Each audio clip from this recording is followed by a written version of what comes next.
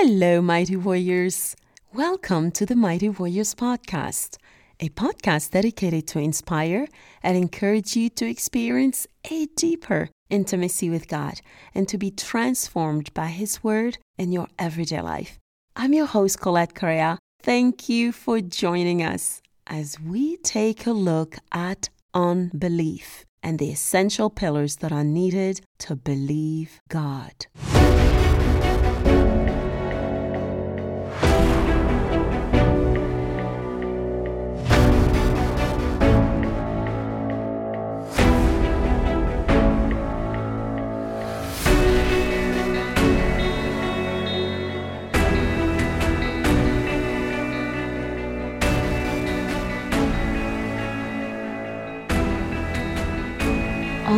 All right, Mighty Warriors around the world.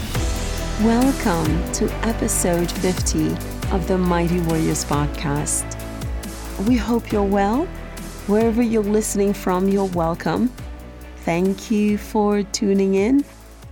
We hope this episode becomes an encouragement to you as it strengthens you in your walk with the Lord.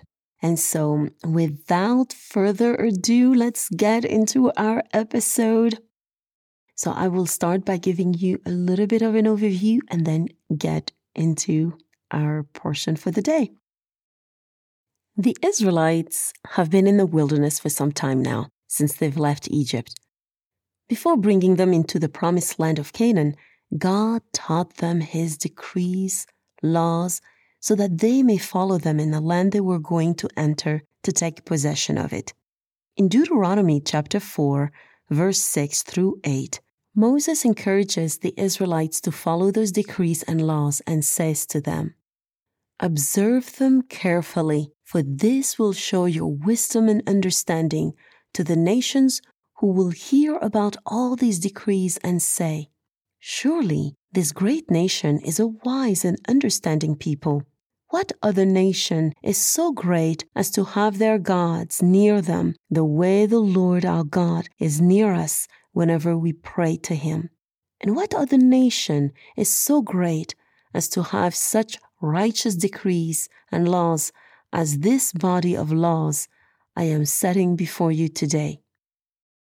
So those laws and decrees were intended to be a compass to guide them through their day-to-day as they related to God and to one another. As they're getting ready to enter the promised land, we read in Numbers chapters 13 and 14 how they are sent out to spy the land and what their response was after they spent 40 days exploring the land. I greatly encourage you to read those two chapters in your own time, as it would take quite some time for us to read the entire two chapters here. It would, in fact, probably take the entire episode. Nonetheless, I will read some portions of each chapter and give somewhat of an overview of what happened. Here's what we read in Numbers chapter 13, verses 1 through 3. The Lord said to Moses, "Send some men to explore the land of Canaan, which I am giving to the Israelites. From each ancestral tribe, send one of its leaders." So at the Lord's command, Moses sent them out from the desert of Paran. All of them were leaders of the Israelites. So those leaders, those spies, were sent out into the promised land, and they spent 40 days there. Later on, we read, still in the same chapter, in verse 26, they came back to Moses and Aaron and the whole Israelite community at Kadesh in the desert of Paran. There they reported to them and to the whole assembly and showed them the fruit of the land. They gave Moses this account: "We went into the land to which you sent us, and it does flow with milk and honey. Here is its fruit. But the people who live there are powerful, and the cities are fortified and very large.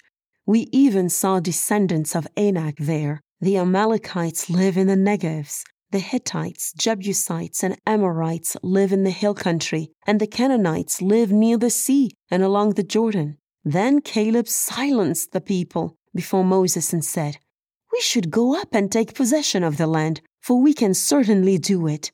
But the men who had gone up with him said, "We can't attack those people. They are stronger than we are." And they spread among the Israelites a bad report about the land they had explored. They said, "The land we explored devours those living in it. All the people we saw there are of great size. We saw the Nephilim there." The descendants of Anak come from the Nephilim. "We seemed like grasshoppers in our own eyes, and we looked the same to them." Numbers chapter 14, verses 1 through 4. That night, all the members of the community raised their voices and wept aloud. All the Israelites grumbled against Moses and Aaron, and the whole assembly said to them, "If only we had died in Egypt or in this wilderness. Why is the Lord bringing us to this land only to let us fall by the sword? Our wives and children will be taken as plunder. Wouldn't it be better for us to go back to Egypt?" And they said to each other, "We should choose a leader and go back to Egypt."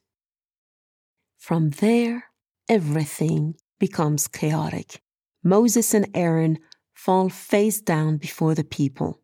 Joshua and Caleb, who were among the 12 spies, plead with the people to come down and encourage them to believe that God will give them the land. But the people talk about stoning them, and God intervenes. God appears in the tent of meeting, outraged at their contempt. Moses pleads with God to not destroy them, for him to preserve his people, and in the end, the men who were responsible for spreading the bad report about the land are struck down and they die of a plague before the Lord.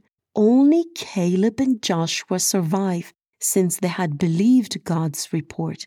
But as a consequence, the entire community of Israel is condemned to remain 40 years in the wilderness as shepherds, to suffer for their unfaithfulness until the last of their body lies in the wilderness, as those who are 20 years old and above are condemned to never see the promised land. They are to remain in the wilderness for 40 years because it represents a year for each of the 40 days they explored the land. So all of this happens because of their unbelief. Numbers chapter 13 and 14 clearly deals with unbelief, the stubborn refusal to believe. But there are 4 different questions that I'd like for us to address. Number 1, what is the difference between doubt and unbelief? I recently read an article that was very interesting in crosswalk.com entitled, "What is the difference between doubt and unbelief?" by Pastor Colin Smith, who is actually the senior pastor at the Orchard Evangelical Free Church in the northwest suburb of Chicago. I'll read a portion of that article, and here's what it says. It's important to grasp the difference between doubt and unbelief. Doubt is questioning what you believe. Unbelief is a determined refusal to believe. Doubt is a struggle faced by the believer. Unbelief is a condition of the unbeliever. Unbelief involves spiritual blindness and a determined resistance to God. Of persecuting believers, Paul said, "I acted in ignorance and unbelief. I could not understand the truth," which was, in other words, ignorance. "And I was deeply resistant to the truth," which, in other words, is unbelief. That was his condition, and the only cure for it was what happened on the Damascus road when he was wonderfully converted. He discovered that Jesus is Lord, and the whole disposition of his soul was changed by the power of the Holy Spirit. he moved from a position of unbelief to a position of faith. The passage referring to Paul's statement is found in 1 Timothy chapter 1, verse 13. When we read the entire context in 1 Timothy chapter 1, verses 12 through 17, Paul shares his testimony. We see a Paul who recognizes that it was ignorance and unbelief that was preventing him from receiving salvation. But by God's grace, he was able to receive the faith that was necessary for him to believe through that experience that he had on the Damascus road. Concerning doubt, in the book of James, chapter 1, verse 6, a doubting person is likened unto a wave of the sea tossed to and fro. Here's what it says in verse 6. But when you ask, you must believe and not doubt, because the one who doubts is like a wave of the sea, blown and tossed by the wind. That person should not expect to receive anything from the Lord. Such a person is double-minded and unstable in all they do. So what is the remedy to crush unbelief and doubt? Faith. Hebrews chapter 11, verse 1 tells us that faith is the substance of things hoped for, the evidence of things not seen. And we read in Hebrews chapter 11, verse 6, that without faith it is impossible to please God, because anyone who comes to him must believe that he exists and that he is a rewarder of those who earnestly seek him. So our first question was, what is the difference between doubt and unbelief? Now let's address our second question. Number 2, what are the consequences for unbelief? Number 1, unfulfilled promises. God had already given the land to the Israelites. In Numbers chapter 13, verse 2, he had said, "Send some men to explore the land of Canaan, which I am giving to the Israelites." But because of their unbelief, it did not come to pass. Number 2, God's judgment. Because of their unbelief, they had to now remain 40 years in the wilderness, which was irrevocable. Shortly after, the Israelites repented by confessing that they had sinned against the Lord. But in their presumption, they got ready to fight the Amalekite, even though Moses warned them that they shouldn't go because God would not be with them in battle, since the judgment had been that they would remain in the wilderness for 40 years. We read in Numbers chapter 14, verses 44 and 45. Nevertheless, in their presumption, they went up towards the highest point in the hill country, though neither Moses nor the ark of the Lord's covenant moved from the camp. Then the Amalekites and the Canaanites who lived in that hill country came down and attacked them and beat them down all the way to Hormah. Number 3, another consequence for unbelief that I'd like to point out is actually condemnation.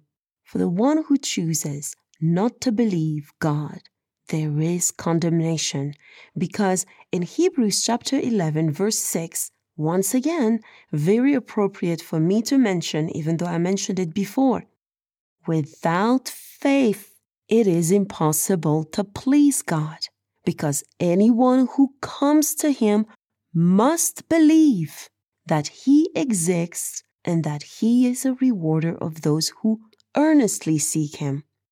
In 1 John chapter 3, Jesus explains to Nicodemus how he must be born again to see, to understand the kingdom of God. Then he goes on to explain in verse 16 and 17, "For God so loved the world that he gave his one and only Son, that whoever believes in him shall not perish, but have eternal life. For God did not send his Son into the world to condemn the world, but to save the world through him. Then, in contrast, in verse 18, Jesus goes on to say, whoever believes in him is not condemned, but whoever does not believe is condemned already, because he has not believed in the name of the only Son of God. Our first question was, what is the difference between doubt and unbelief? Then, the second question was, what are the consequences for unbelief? Now, number 3, how can we overcome unbelief? Believing in God and believing God is the foundation. There is a difference that I must mention between believing in God and believing God. Believing in God means believing there is a God, while believing God means taking him at his word, no matter the circumstances. Some people believe God and others don't. Why is that? What is the necessary ingredient for people to believe God? Believing God is a choice. However, God not only wants us to believe in him, but to believe him. Because we mentioned before, without faith it is impossible to please God. Because anyone who comes to him must believe that he exists and that he's a rewarder of those who earnestly seek him. Hebrews chapter 11 verse 6. I think that by now you probably memorized this verse since I've mentioned it 3 times now. So are you content in simply believing in the existence of God, or do you want to experience more? Are you open to taking an additional leap of faith by experiencing God, believing him as you take him at his word? Romans chapter 10 verse 17 declares that faith comes by hearing, and hearing by the word of God. In other words, the word of God has to be proclaimed, declared, for people's faith to be stirred up in people's lives. Faith is a very crucial element in our walk with God. And for this reason, I'd like for us to look at 4 essential pillars we need in our lives as a foundation in order for us to maintain a strong faith. Pillar number 1, believe God is who he says he is. Throughout the Bible, we encounter God revealing himself in powerful ways. A great example of someone who believed God was Moses. When Moses encountered God in Mount Sinai, God revealed himself to him as the God of Abraham, the God of Isaac, and the God of Jacob, as we can read in Exodus chapter 3, verse 6. Even though Moses was initially skeptical that he was the adequate person that should go to Pharaoh to demand for the Israelites to be released from bondage, Moses believed God was indeed who he said he was. He trusted him. He trusted his word and went to Egypt. With God's help, Moses performed many signs and wonders. He demonstrated that none of the gods of Egypt were greater than God. In fact, through the 10 plagues, as we have seen in previous episode, God defeated the gods of Egypt. So, God fulfilled everything he said to Moses and demonstrated that indeed he is who he says he is. Through Moses and Aaron, he crushed the Egyptians' God and demonstrated his power by delivering the nation of Israel out of bondage. Had Moses not believed who God says he was, he would never have gone to Egypt and by faith performed all the miracles that God led him to perform for the deliverance of Israel. So in conclusion, we should be able to say that when we believe God is who He says He is, we get to see the work of His hand in great and mighty ways. Pillar number 2. Believe God for what He has accomplished. When we read the Bible, we are encouraged to read the countless stories of how God made promises that He fulfilled. None of God's word failed to be fulfilled. Before Jesus was crucified, He performed countless miracles. He healed the sick, the paralytics, the lepers. He forgave people's sins. He restored sight to the blind. He rose the dead back to life. Nonetheless, although some were amazed at His teaching, others did not accept Him, and they did not believe His message and miracles. In fact, in Matthew chapter 13, verse 58, we read that Jesus could not do many miracles in some places because of their unbelief. Jesus' disciples saw many miracles in the course of His 3-year ministry. In fact, before His crucifixion, on numerous occasions, Jesus told His disciples He would be killed, but would rise again. We read that in Luke chapter 13, verse 33, Matthew chapter 16, verse 21, Matthew verse 17, verse 22, and Mark chapter 8, verse 31. So when Jesus rose from the dead and appeared to Mary, she immediately notified the disciples that she had seen the Lord, but they did not believe her. Later on, Jesus appeared to His disciples except Thomas, who was not present.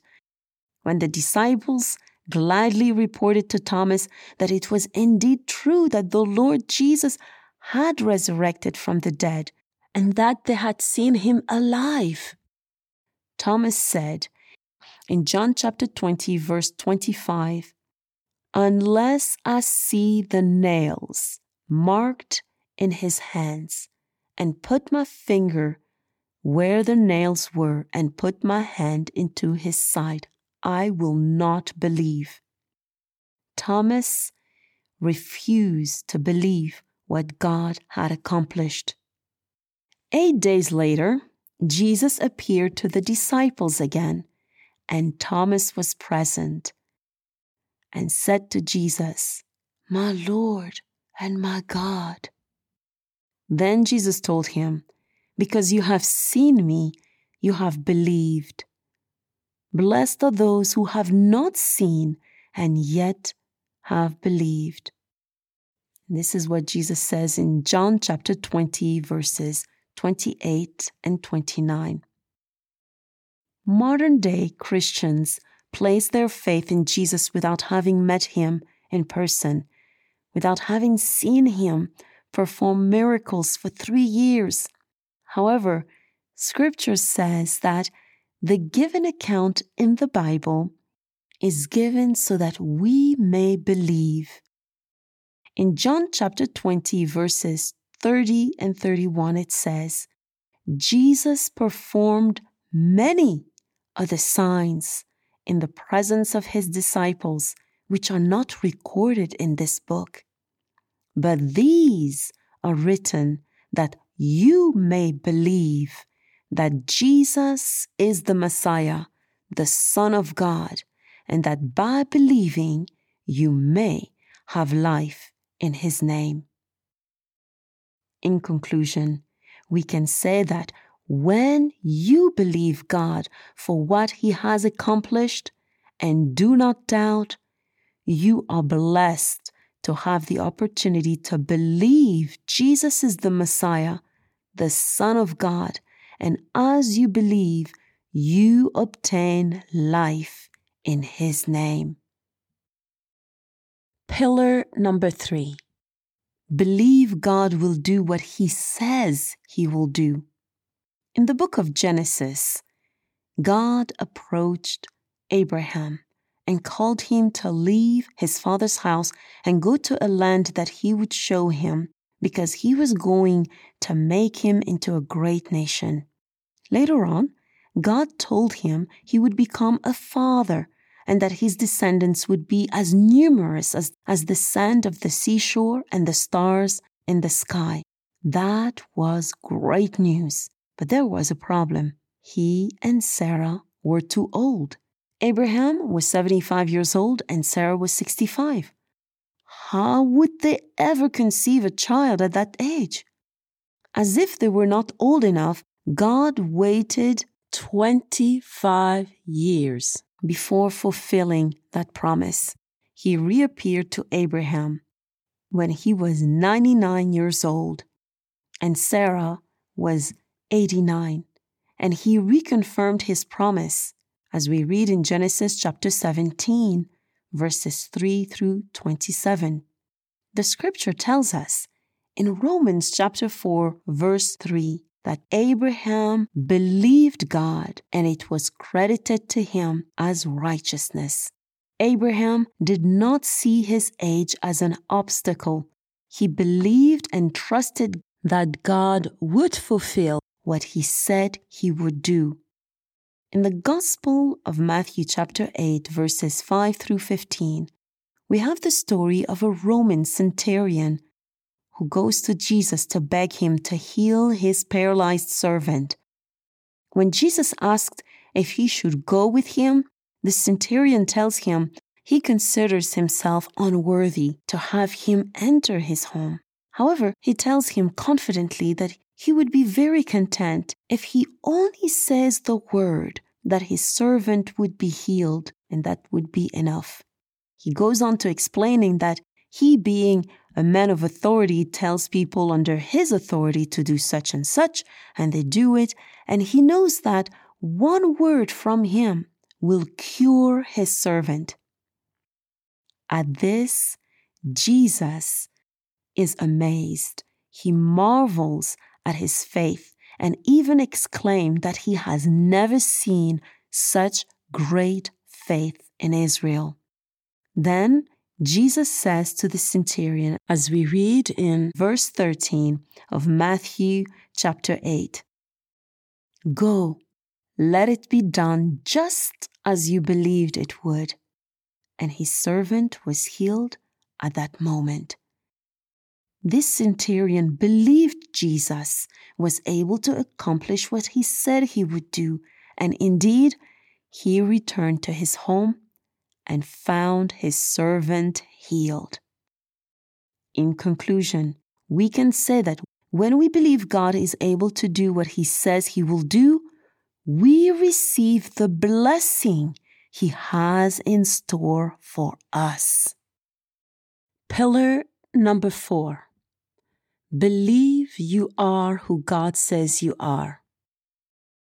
The Bible reveals to us that we are sinners and that sin separates us from God, and that the only way that we can be forgiven is to receive the free gift of forgiveness through Messiah Jesus.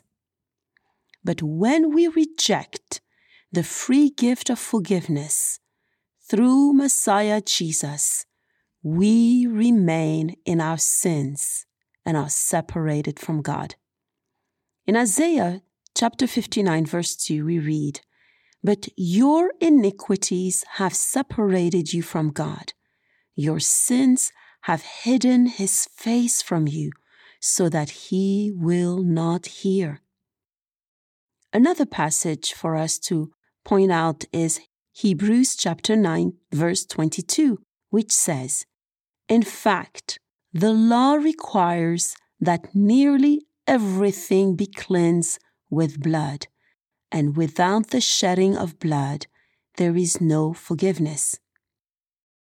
In Romans chapter 6, verse 23, we are told, "For the wages of sin is death, but the gift of God is eternal life in Christ Jesus our Lord." When we repent and accept the gift of forgiveness through Messiah Jesus, God gives us a new identity. He helps us understand our potential and guides us in discovering our purpose and destiny. In John chapter 3, verse 16, we see the heart of God. It tells us, "For God so loved the world that he gave his one and only Son, that whoever believes in him shall not perish, but have eternal life."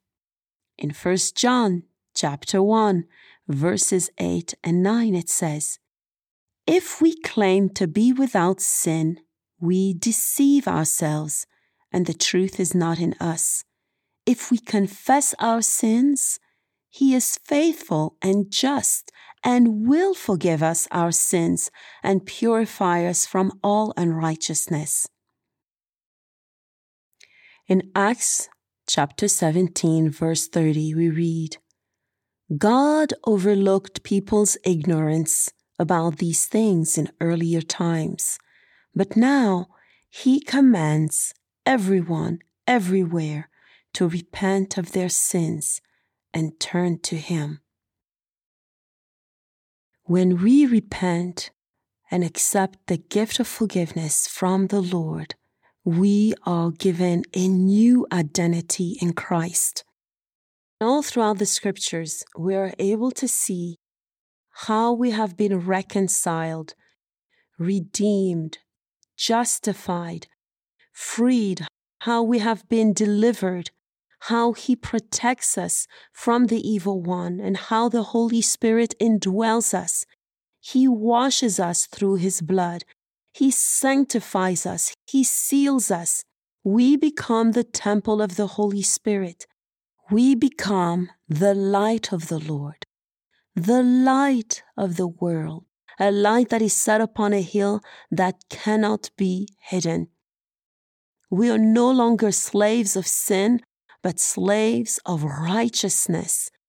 We are valued by God. We are a new creation, called a sweet aroma to God, adopted into God's family, and joined to the Lord and one with his Spirit.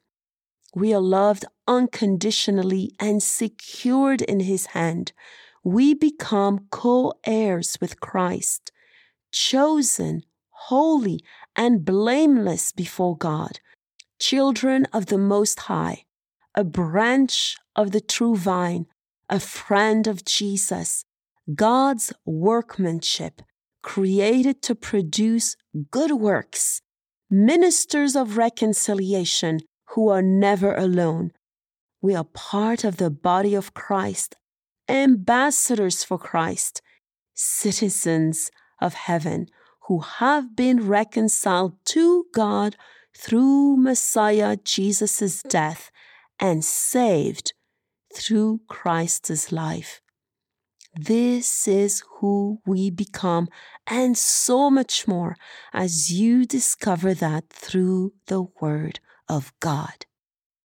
So, in conclusion, when you believe who God declares you are, you discover your true identity in Christ, which he has reserved for his redeemed sons and daughters.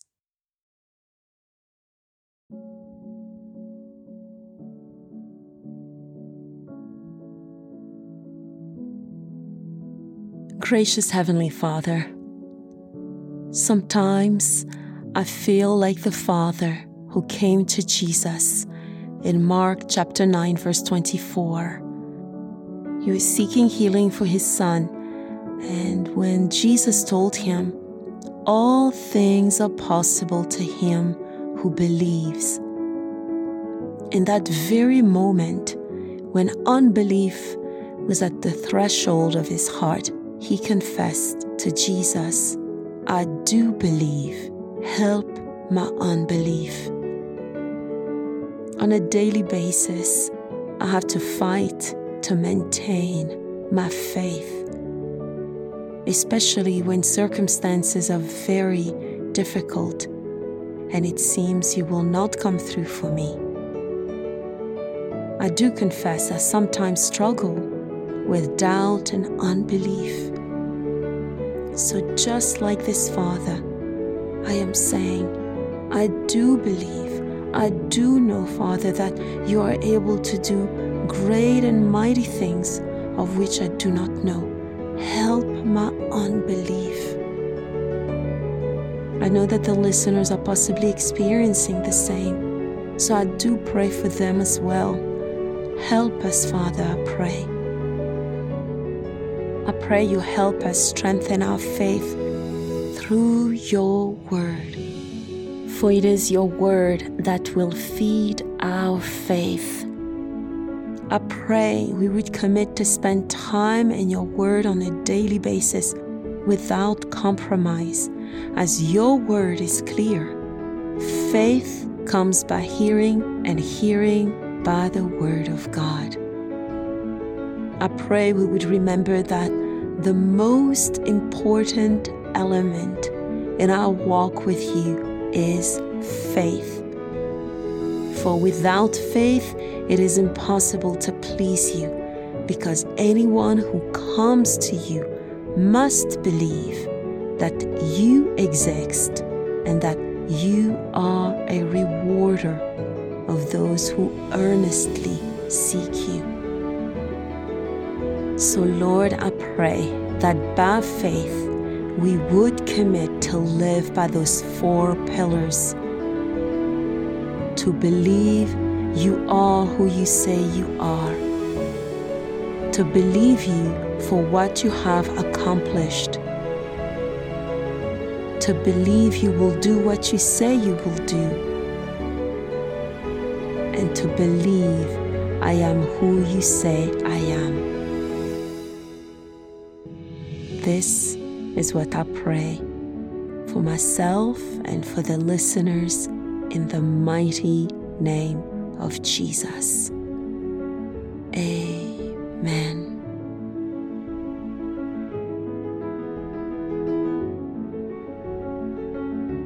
Mighty Warriors, this was our manna for today. I hope it was a blessing. Please be prayerful as I prepare for our next episode. We want to receive what the Holy Spirit has for us. And so, thank you very much for tuning in. I look forward to talking to you in our next episode. Au revoir.